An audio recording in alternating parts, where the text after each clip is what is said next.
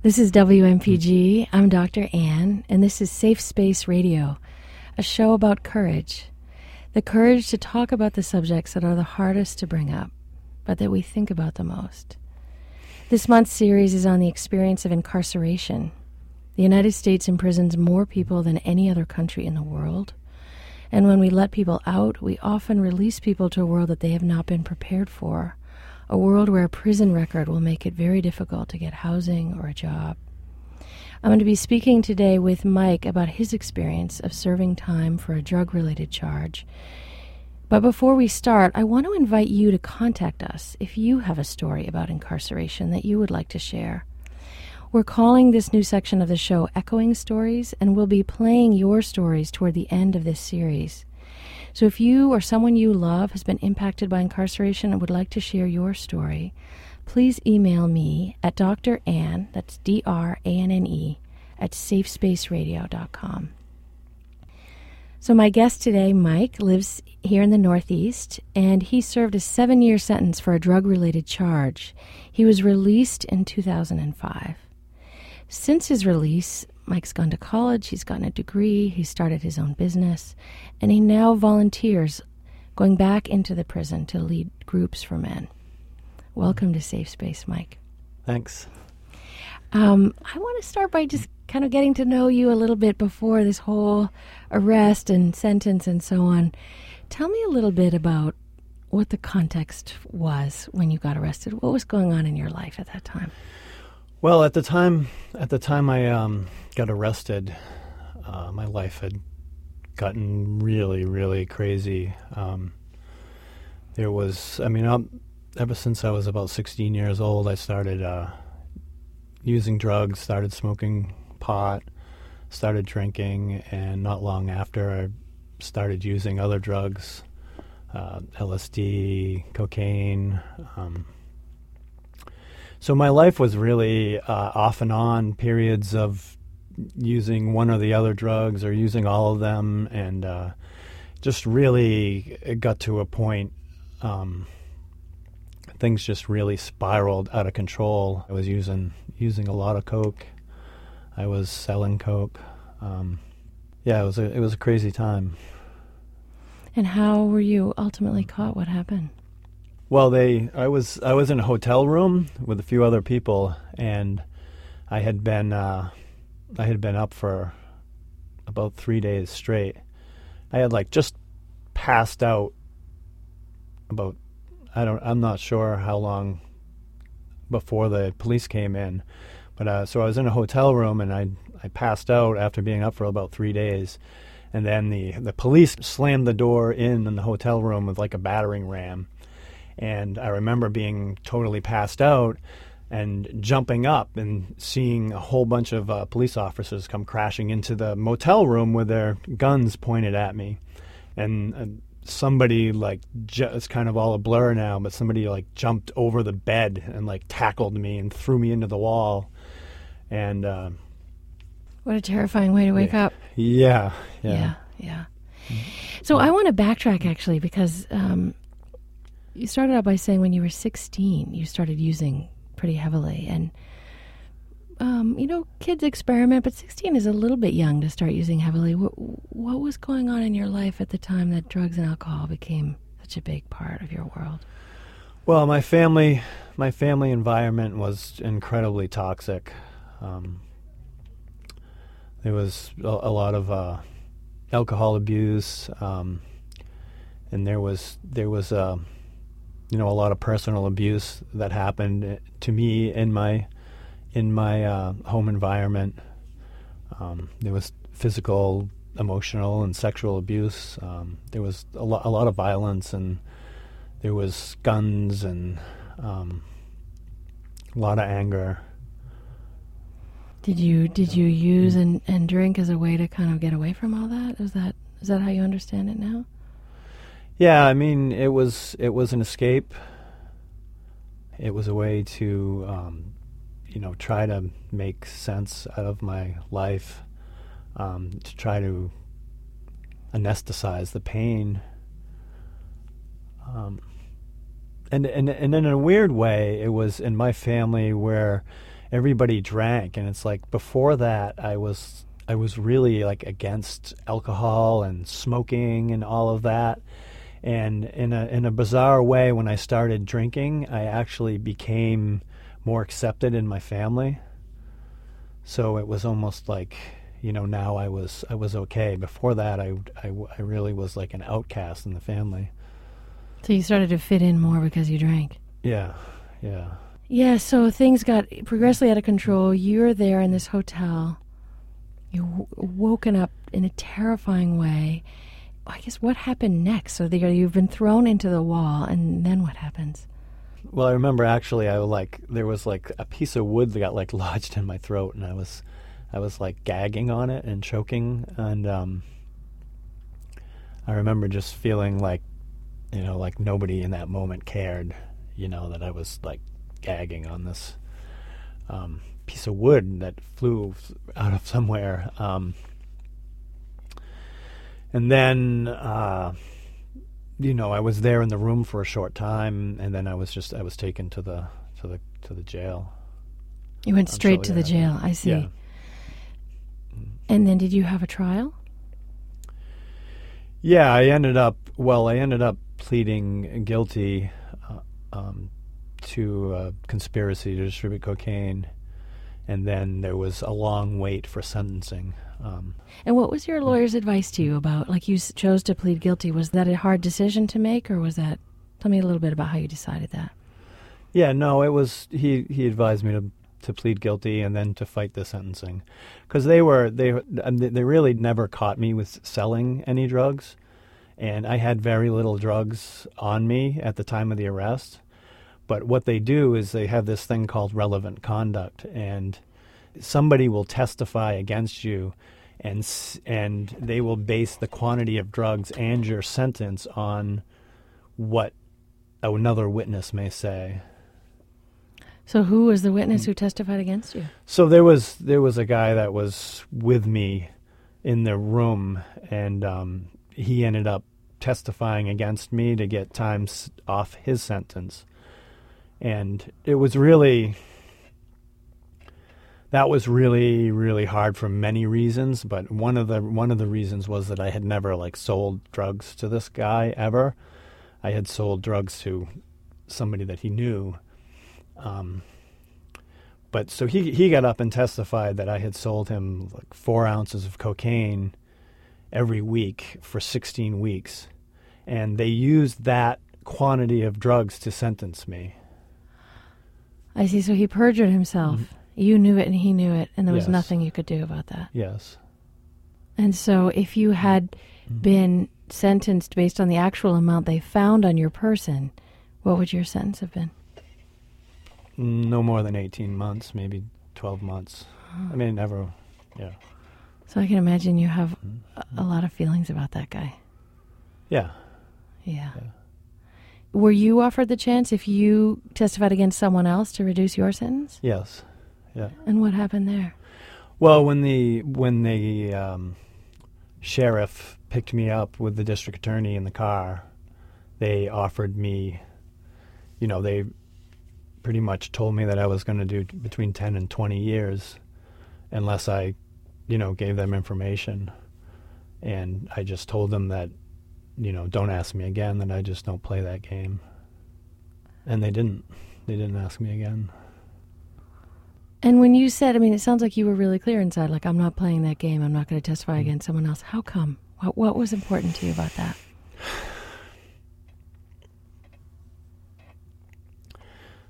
It means a lot to me to be a man of my word, and I took the risk, and I was selling drugs, and I knew, and somewhere in my back of my head, I knew what the consequences were, and didn't feel like it was right to drag anybody else down with me. Did that help you, knowing that you had made that choice later? Yeah.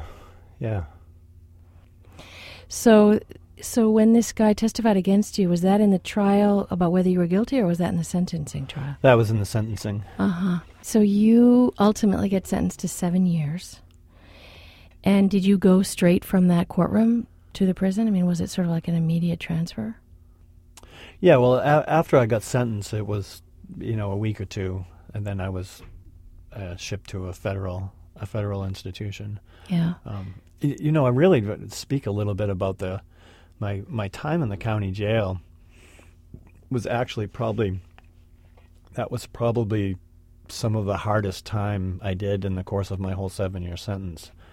It was just really, really grueling, going through the whole fighting the sentencing and knowing that, here's this guy testifying, about drugs that I'm getting sentenced for and charged for, and they're drugs that I didn't have anything to do with because I never sold this guy any drugs, and it wasn't like I was, I was certainly guilty of selling drugs, but just not to this person.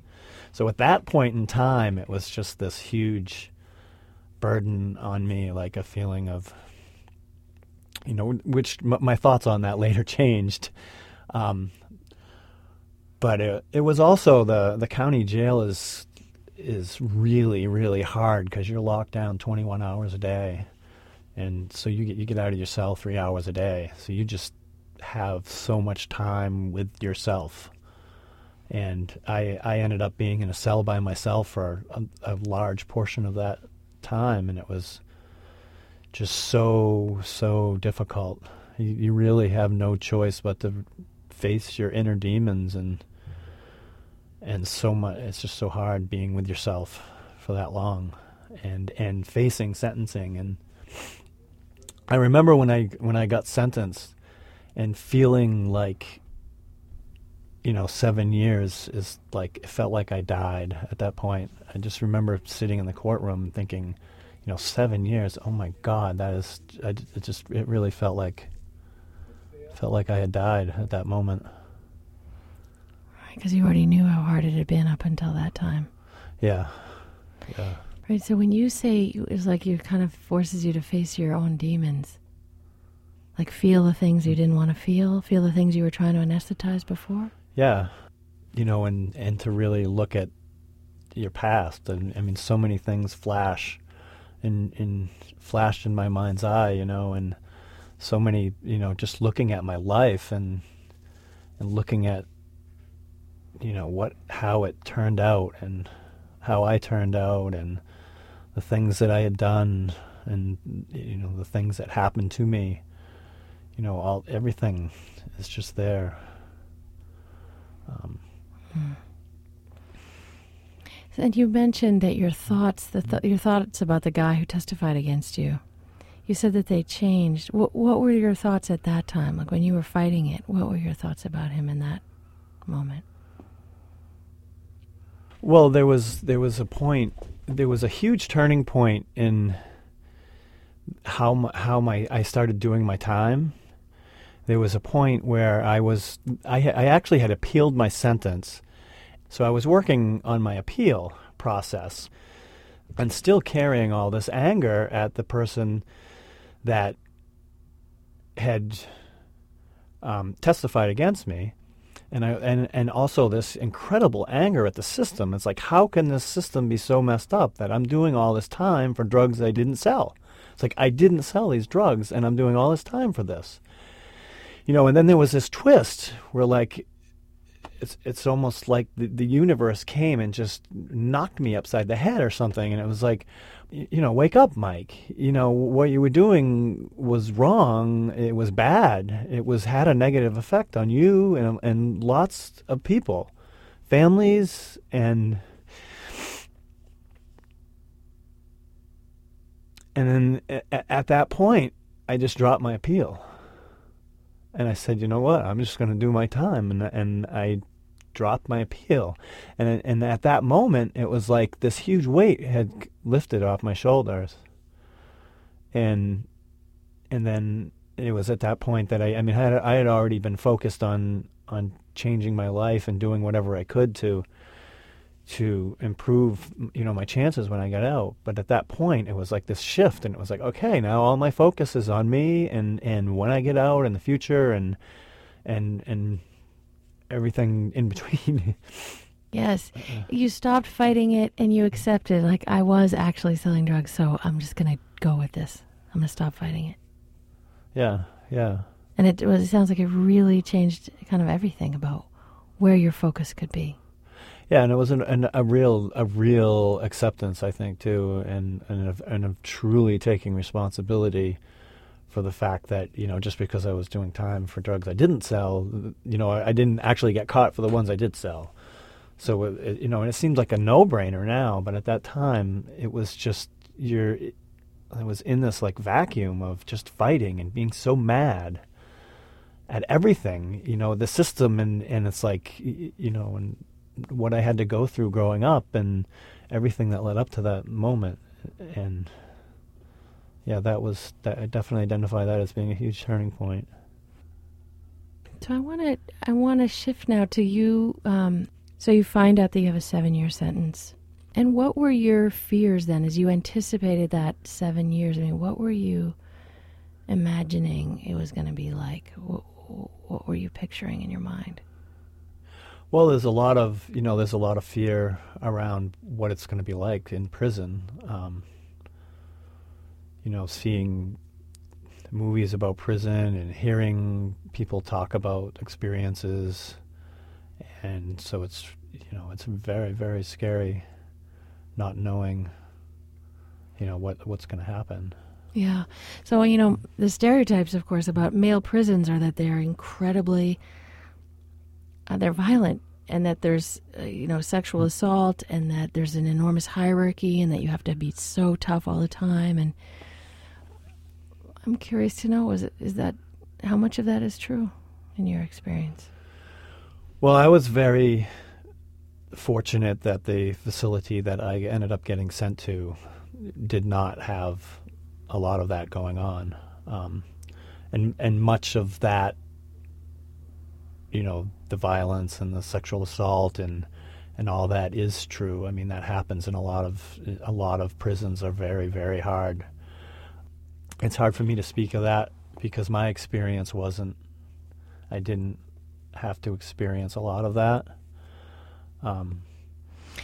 One of the things, we've been doing this series on incarceration for a few weeks, and I've been able to speak to a woman who was in prison, and what she describes is her very first day.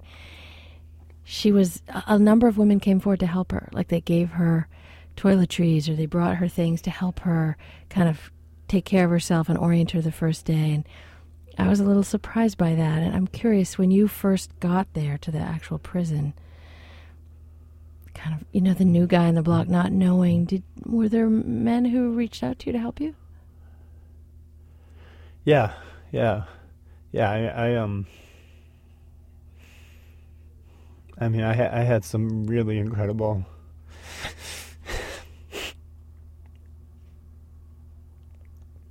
I was very grateful to met a lot of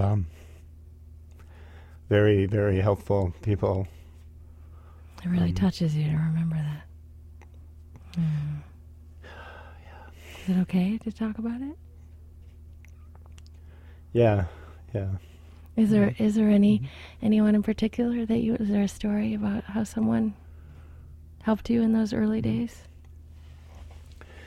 Well, I had he ended up becoming a really, really close friend. When I got there, I was about 250 pounds. I was really overweight. I was smoking 2 packs of cigarettes a day. So I was still, like, in the county jail, you can't smoke. And then when I got there, you could smoke then. So, and I started smoking cigarettes again. And I was really overweight. And he just pretty much became my, like, personal trainer. And it was just so great. And when we played basketball. We played one-on-one basketball for years. And we just had these grueling matches, and he worked in the education department, and I was really determined to change my life, that I really did not want to continue living the way that I had been living. And he was there for me in so many ways, and he was a friend. And he really helped me losing all my weight. I ended up turning myself around and being in really, really great shape. And I really met some great people inside that were just really down-to-earth people that got tied up in drugs and were doing really, really long sentences, and people who were trying to turn their lives around and head in a different direction when they get out. So I know we're going to talk a little more about that in part 2 of this interview. For today, I want to just talk a little bit more. I want to have a few more questions I want to ask you about really life in prison. Another stereotype that people have is how racially segregated prisons are. Was that your experience? Well, it wasn't. Of course, it's an interesting dynamic in prison, in that if you're white, you're actually in the minority. So that was kind of hard for me, growing up in an environment where I didn't have a lot of interaction with different races. I didn't really live in a place where there was a lot of cultural diversity. So that was another thing that was a big shock for me going to prison. And people hung out in their groups, and it was very much often racially segregated. But once again, the institution I was in, there wasn't a lot of like gang violence and stuff going on, and and there was some things going on a little bit behind the scenes, but I didn't experience a lot of that. One thing about the federal system, I know, and people in jail often talk about how much easier the federal system is than state prisons, and that's very much true. I believe that state prisons can be a lot harsher of an environment than the federal prison. So the place where I was at, once I got to the federal system, there was a lot of sports going on, and I played sports, so I kind of fit in with the different races and of people. So sports was a unifying force in the prison. Yeah. I want to ask you too about whether there was a split or maybe even a hierarchy around drug-related charges versus violent crimes. Are people aware of what people are in there for? Is it something you talk about? How does that affect relationships, that distinction? Well, that's something that isn't often talked about, but people generally find out in there what your crimes are. There are a lot of people that hang out in the law library a lot and do a lot of legal research and stuff. So it's very often that whatever you're charged with, will be known. And there is definitely a hierarchy in prison, that if you're in prison for a sexual assault on a minor, or a molestation of kids, or a rape, you are looked down upon in a very, very harsh way. So those things would become publicly known. Yeah, and a lot of times when they are, then, in state jails, people get killed for that, and they're usually not kept in general population. When you were actually in the prison, what was the hardest part of it? Was it, all the losses of things you couldn't do? What the conditions themselves, the noise, the terrible food? Was it what you were confronting inside yourself? What was the hardest part of being in prison? Oh, it was definitely the food. No, no, the food was bad, but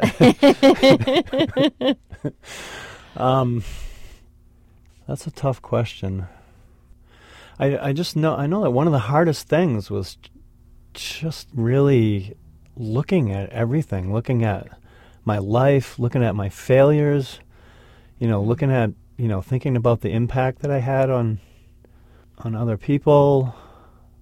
What impact did you feel that you had that caused you so much sadness? Well, it was at the time when I was selling drugs, there was definitely a part of me that felt like I was doing people a favor. That, I used drugs to escape my pain, and and then looking back and realizing how messed up my life was and how I just made my problems worse and worse, and then just thinking about, and cocaine is a really, really bad drug. It's, can lead to so much heartbreak, so much sorrow, so much pain, and to think that I contributed. Yeah, I mean, yes, people,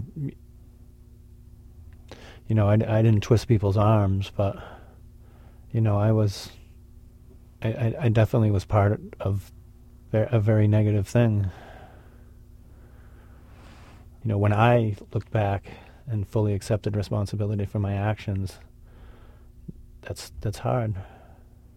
Did you have people you wanted to make amends to or apologize to? I mean, sure, there was.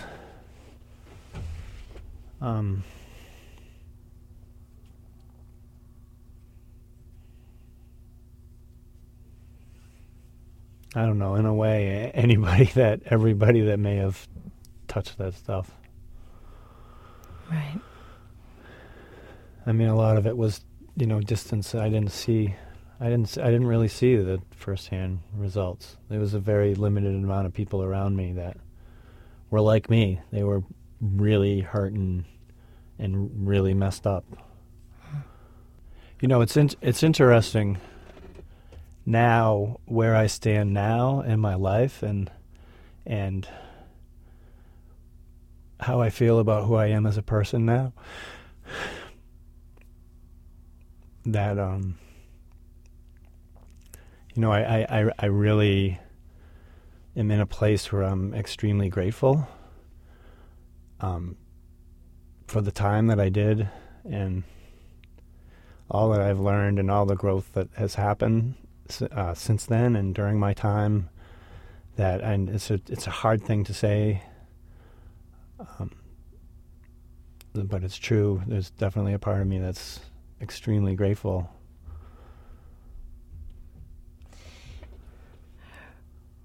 So what I'm hearing is that, while at the time getting a 7-year sentence felt like a travesty and an injustice, what I'm hearing you say is that, in fact, the fact that you were, and it did end up in a federal prison, had longer time, ultimately you used that time to, in fact, turn your life around. Yeah. And that you've ended up receiving that as a gift. Yes, yeah. So I want to hear so much about that, and I think we're going to leave that for part 2. So next week, we're going to have another conversation, and I want to hear about how you used the time that you served to really get, you obviously got so much out of it, and I know that you participated in something called the Jericho Circles, and that has had a pivotal role, and that now you lead those. So why don't we say we'll come back to that next week. So if you're just joining us, my guest is Mike, who is talking about the 7-year sentence that he served in federal prison for a drug-related charge. He was released in 2005, and we will be recording part 2 of this interview, which will air next week. This is WMPG, and if you have a story about incarceration you'd like to share, please email me at drann@safespaceradio.com. If you didn't get to hear the whole show, you can go to our website at safespaceradio.com. You can sign up there to receive a weekly email with that week's show. You can download the show from iTunes, and you can download us from Facebook. My thanks to Gabe Graben for producing the show, Maurice Lennon for the music, and Jim Russell for being our consultant. Coming up next is Speak Freely.